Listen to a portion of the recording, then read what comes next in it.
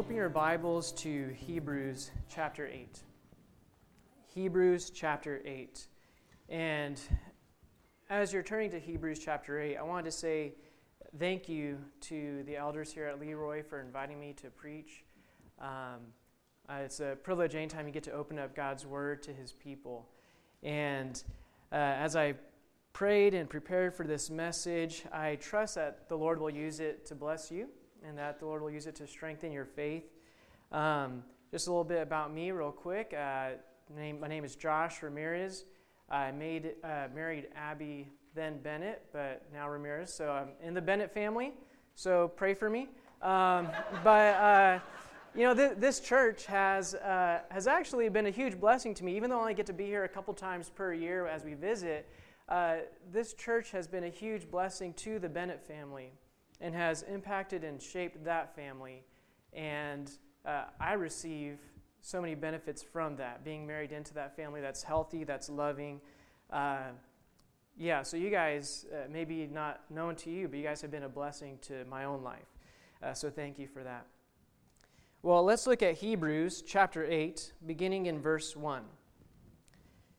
Now, the point in what we are saying is this: we have such a high priest, one who is seated at the right hand of the throne of the majesty in heaven, a minister in the holy places, in the true tent that the Lord set up and not man. For every high priest is appointed to offer gifts and sacrifices. Thus it is necessary for this priest also to have something to offer. Now if he were on earth, he would not be a priest at all, since there are priests who offer gifts according to the law. They serve a copy and shadow of the heavenly things. For when Moses was about to erect the tent, he was instructed by God, saying, "See that you make everything according to the pattern that was shown you on the mountain." But as it is, Christ has obtained a ministry that is as much more excellent than the old, as the covenant he mediates is better, since it is enacted on better promises. For if that covenant had been faultless, there would have been no occasion to look for a second. For he finds fault with them when he says, "Behold, the days are coming, declares the Lord, when I will establish a new covenant with the house of Israel and with the house of Judah, not like the covenant that I made with their fathers on the day when I took them by the hand to bring them out of the land of Egypt. For they did not continue in my covenant, and so I showed no concern for them, declares the Lord. For this is the covenant that I will make with the house of Israel after those days, declares the Lord. I will put my laws into their minds and write them on their hearts, and I will be their God, and they shall be my people.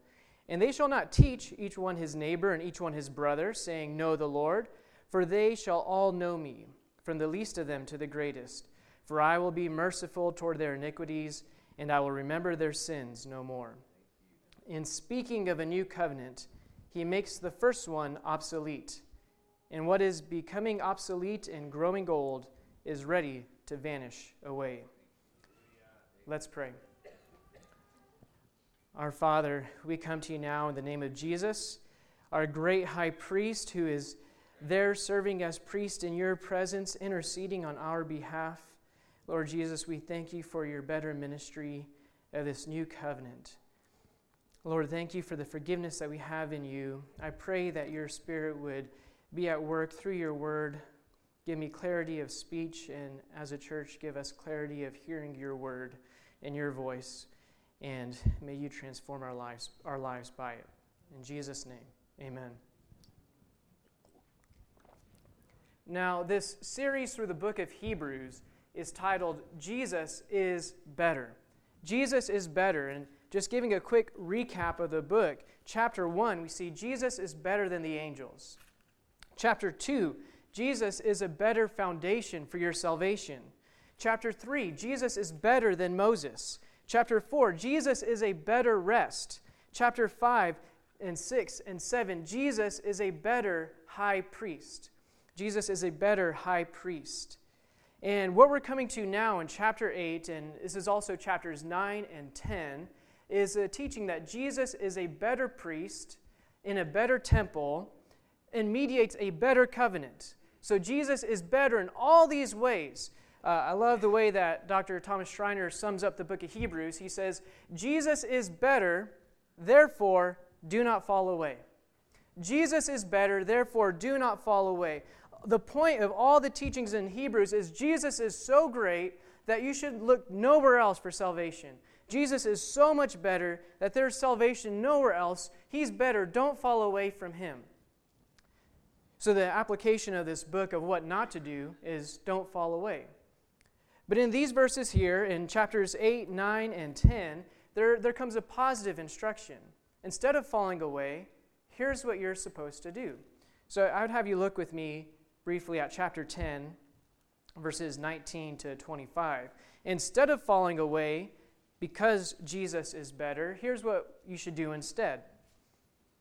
In chapter 10, beginning in verse 19, therefore, brothers, since we have confidence to enter the holy places by the blood of Jesus, by the new and living way that he opened for us through the curtain, that is, through his flesh, and since we have a great high priest over the house of God, first application, let us draw near with a true heart and full assurance of faith, with our hearts sprinkled clean from an evil conscience and our bodies washed with pure water. Second application, let us hold fast the confession of our hope without wavering, for he who promised is faithful. Third application, and let us consider how to stir up one another to love and good works, not neglecting to meet together, as is the habit of some, but encouraging one another, and all the more as you see the day drawing near. The application I'd like us to focus on in chapter 8, and what I want us to be thinking about in chapter 8 is how does the teaching here in this chapter of Scripture encourage us to draw near to God? How does it encourage us to draw near to God? If we're not going to fall away, well, then we need to be close to the Lord. We need to draw near to him. And the first application then is, believer, I want you to draw near to God because Jesus is your high priest. Because Jesus is your high priest. Look at verse 1 again of chapter 8. It says, now the point in what we are saying is this: we have such a high priest, one who is seated at the right hand of the throne in the majesty in heaven. Now, if you're someone who likes to write in your Bibles, I would encourage you to underline the words, we have. The point of what we are saying is this: we have such a high priest. Now, the teaching in Scripture, the Scriptures assume that everybody needs a priest. Everybody that has ever existed, ever, needs a priest.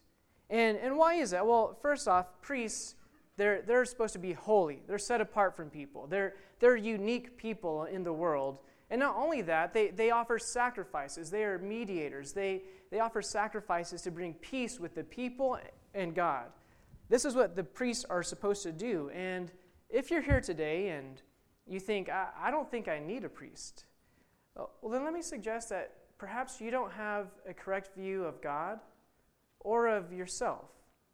If you're someone who doesn't think you need a priest, well, then it's possible that you don't have the correct view of who God is or who you are, and most likely it would be both. Because the Bible assumes that everybody needs a priest. Now, a correct view of who God is would know that God is the creator of everything, that God is all good, God is all glorious. I mean, look at today, there's sun shining through the windows. That's God, right? God made this. God did this whole creation, and he made you and I in his image. He made everybody to have a relationship with him. And he's a holy God. He's a righteous God. He is a good God, a God full of love and justice and mercy and grace. And yet, being a good God, he doesn't let sin slide under the rug. He always deals with it. He always deals with it in a just manner. He always deals with it righteously. And because of that, we need a priest. Now, maybe you think, I believe that about God, but I'm a pretty good person. So that's great that God is that way, but I'm pretty sure he'll accept me. And that's why I said, well, maybe if you don't think you need a priest, then perhaps you don't have the proper view of yourself. Because the Scriptures teach that all of us have sinned. All of us have fallen short of the glory of God. We were made to live in a relationship with this God. We were made to live in a relationship with the one who made us, the one who's all good, all glorious, all loving. In our family life, in your relationships with your spouse and with your children, you're made to do that with God. In your work throughout the week, you're created to do that with God. In your leisure time, in your hobbies, you're made to do that with God because we were created for Him.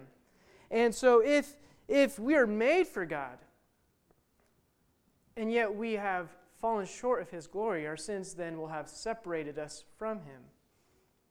And so you're not living the way you were made to live. You're missing out on the most fundamental relationship that you're made to have, and that is with the God who made you and who loves you and who wants you to be in a relationship with Him.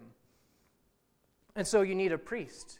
Everybody needs a priest, someone who will take away our sins. Now, at the end of chapter 7 in Hebrews, verses 26 through the end of the chapter there, he talks about the kind of priest we need. Everybody needs a priest, and he says, here's the kind of priest we need. First, we need a priest who's holy.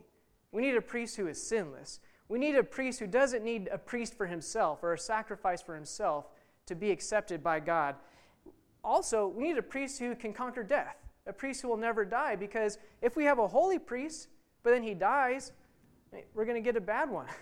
I mean, it's like just like the elections, right? It's coming around.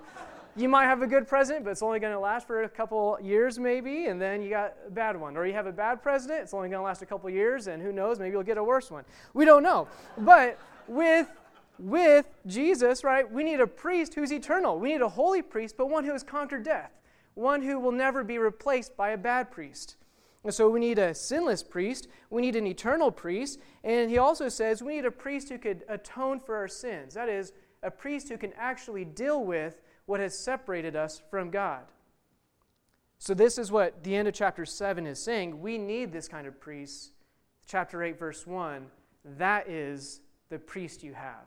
We have this high priest, this sort of high priest who is holy, sinless, and has offered a sacrifice that has pleased God and has dealt with your sin. And because we have that sort of high priest, believer, I want you to approach God boldly this week. I want you to draw near to Him boldly because Jesus is your high priest. But not only this, believer, I want you to approach God boldly this week because Jesus is the priest who's in a better temple. He serves in a better temple. Look at verse 2 with me. He is Jesus, that is, he's a minister in the holy places, in the true tent that the Lord set up and not man. For every high priest is appointed to offer gifts and sacrifices. Thus it is necessary for this priest also to have something to offer. Now, if he were on earth, he would not be a priest at all, since there are priests who offer gifts according to the law. They serve a copy and a shadow of the heavenly things. For when Moses was about to erect the tent, he was instructed by God, saying, "See that you make everything according to the pattern that was shown you on the mountain." So the author of Hebrews, right, he's writing to people who were converts to Judaism, or they were Jewish believers. They heard about Jesus and confessed Jesus and started to follow Jesus, but they knew the Old Testament so well, and they knew that if you had a priest, he had to offer a sacrifice in a temple. Not any temple, but the temple that the Lord set up. The very temple that God said, I want this to be the place where my name will dwell and where my sacrifices will be offered. And so the Jewish believers, they would have said, well, Jesus didn't offer a sacrifice in that temple. How is his sacrifice acceptable to God if he didn't offer a sacrifice in the temple where sacrifices were supposed to be made? And so what this author of Hebrews is saying, verse 4, he agrees with that. He says, if he was an earthly priest, if he were a priest on earth, he wouldn't have been a priest at all. Because he didn't offer his sacrifice in that temple, in the old covenant temple. But, he says, he offered his sacrifice in the true temple. See, the temple was a representation of God's presence. It was a symbol of God's presence on earth. And so when you'd offer a sacrifice in God's presence, God would accept the sacrifice, and there'd be peace with the people and with God again. But Jesus, He was crucified. He offered his sacrifice outside the camp, not even near the temple. And so how does this work? Well, maybe I could help with this. What if I tell you I have a really nice car? Is anyone into cars? Does anyone like cars? Does anyone like old cars? Oh, Jeff's hand went down on the old cars. What if I were to tell you I had a 67 Mustang? Deep blue, paint is fresh, sharp. You call me a liar. Dark blue. It's got it's hardtop. I don't like the soft tops. It's a Hot Wheel. Now, so you see the Hot Wheel, right? It looks like the real thing. It's smaller. You can't drive in it, but it represents. When you see the Hot Wheel, you know, oh yeah, I know what that car's supposed to look like. You're pointing me to a real Mustang. You see, the earthly tabernacle that Moses set up, it's like the Hot Wheel version of God's presence. It was like it was a model. It was a replica. It was there to say, this is what you're looking forward to. This is a representation. In the words of Hebrews, he says it's a copy and a shadow of God's presence. But it wasn't the very, very presence of God without any copy or shadow. And Jesus, though he didn't offer his sacrifice in the Hot Wheel temple, he offered his sacrifice in the true temple, in God's very presence. And being in God's very presence, he offered a sacrifice that was pleasing to God.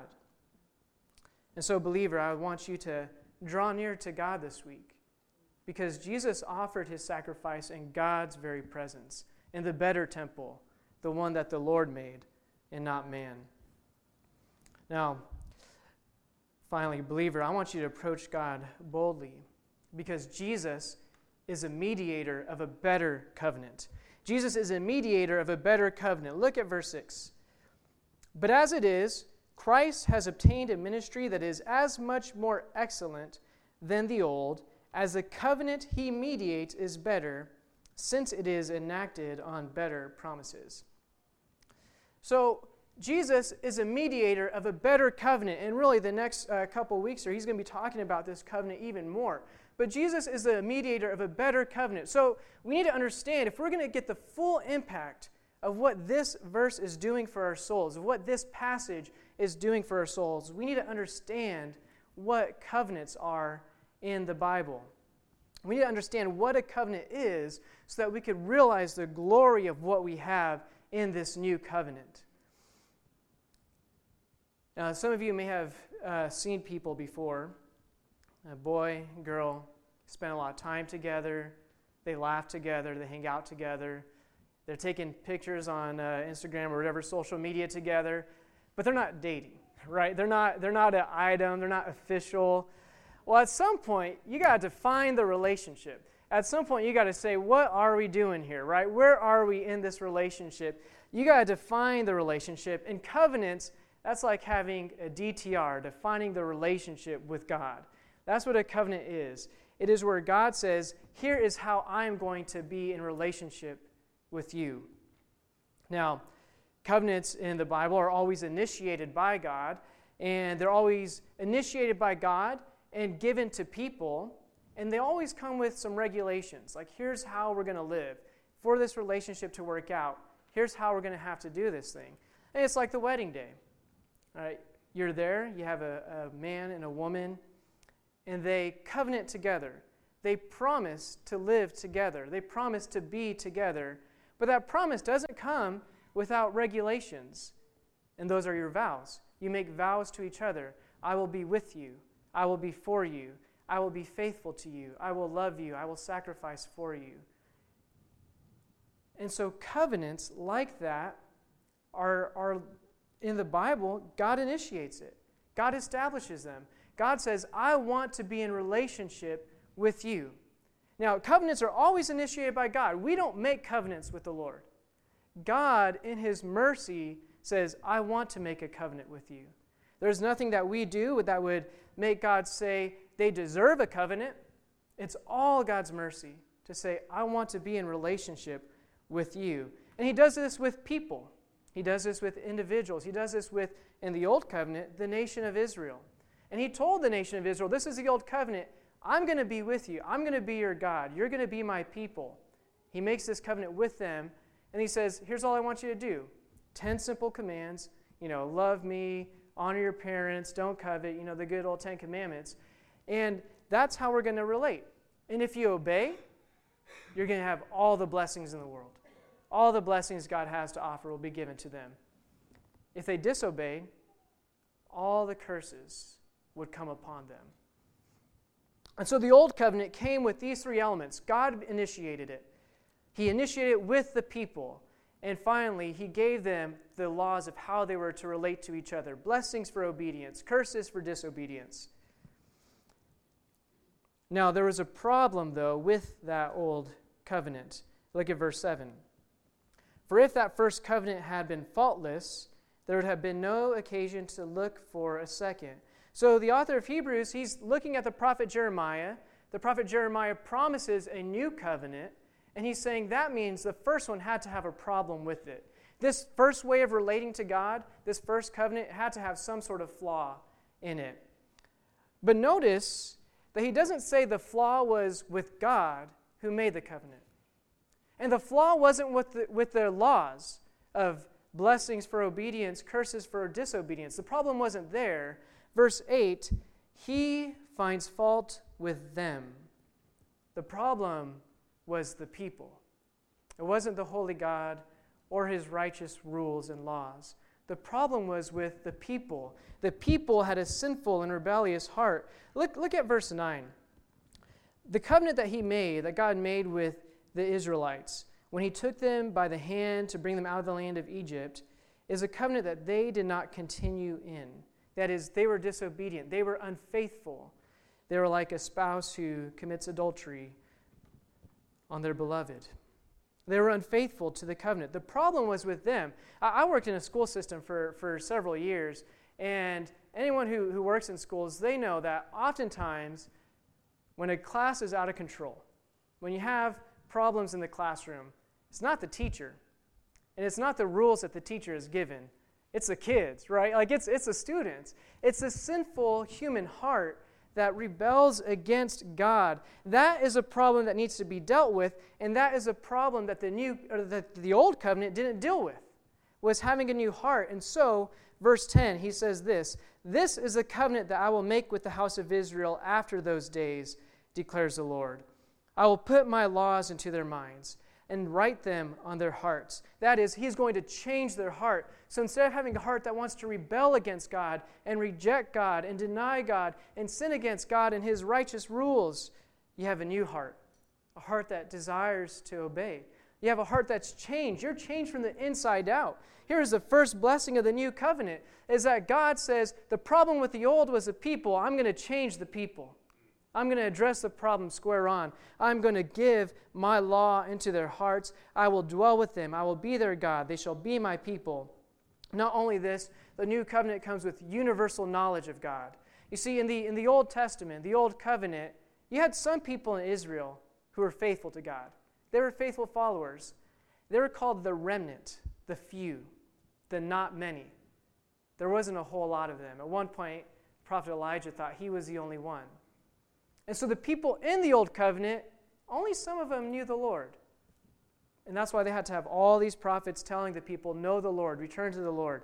In the New Covenant, they will not teach each one his neighbor and each one his brother, saying, know the Lord, for they shall all know me, from the least of them to the greatest. That is, everyone in the New Covenant has this blessing of having a renewed heart where now you know God and you have this relationship with God. And why is this? Why is this? Why is it that God would choose to enter into this kind of covenant with you? Well, verse 12, "For I will be merciful towards their iniquities, and I will remember their sins no more." It is because of the mercy of God that he has entered into this covenant with you. See, this new covenant, it has God who initiates it. God says, I am going to be merciful towards these people. I want this relationship with them. I want them to be my people. I'm going to enter into covenant with them, and I'm going to be merciful towards them. and forgive their sins, forgive their iniquities. You see, the new covenant also comes with blessings for obedience and curses for disobedience. The only difference is that all the blessings in the heavenly places are yours in Christ Jesus. Because Jesus was obedient, because he obeyed God in every way, you receive all the blessings. And because we are still sinful, our sins still need to be dealt with, all the curses that we deserve for our sins were borne on his body on the tree when he died for you and me to take the wrath of God, to take all the curses that we deserve. He took them for you so that they could be remembered no more. This is his mercy towards you. And this is why this covenant is so much better than the first. Now, I began this time saying, everybody needs a priest, and had asked, some of you, if you had thought that you didn't need a priest. I hope, even in this short time, that you're starting to believe that you do. And I want all of us to know that Jesus is that priest. That the very priest we need is the very priest that we have. That you could approach God boldly this week. You could have a relationship with God this week. You could draw near, not having to fear if he's going to reject you, not having to wonder if he's going to hear your prayers, not going to have to doubt about whether or not he'll be merciful to you. You could be confident of this because Jesus is your priest who serves in the very presence of God and has given you a better covenant, the new covenant, where all your sins are dealt with. Remember no more, and God is with you, transforming your heart so that you desire to follow him. And because of his mercy towards us, because of his forgetting our sins, we all now can be merciful towards one another as we seek to grow in holiness and follow Jesus together. So, believer, approach God boldly this week because Jesus is your priest. Because Jesus is a priest who serves in God's presence. And because Jesus has given you a better covenant. Let's pray.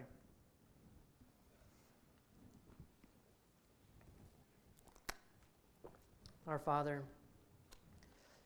how kind you are to us. God, how good you have been to us.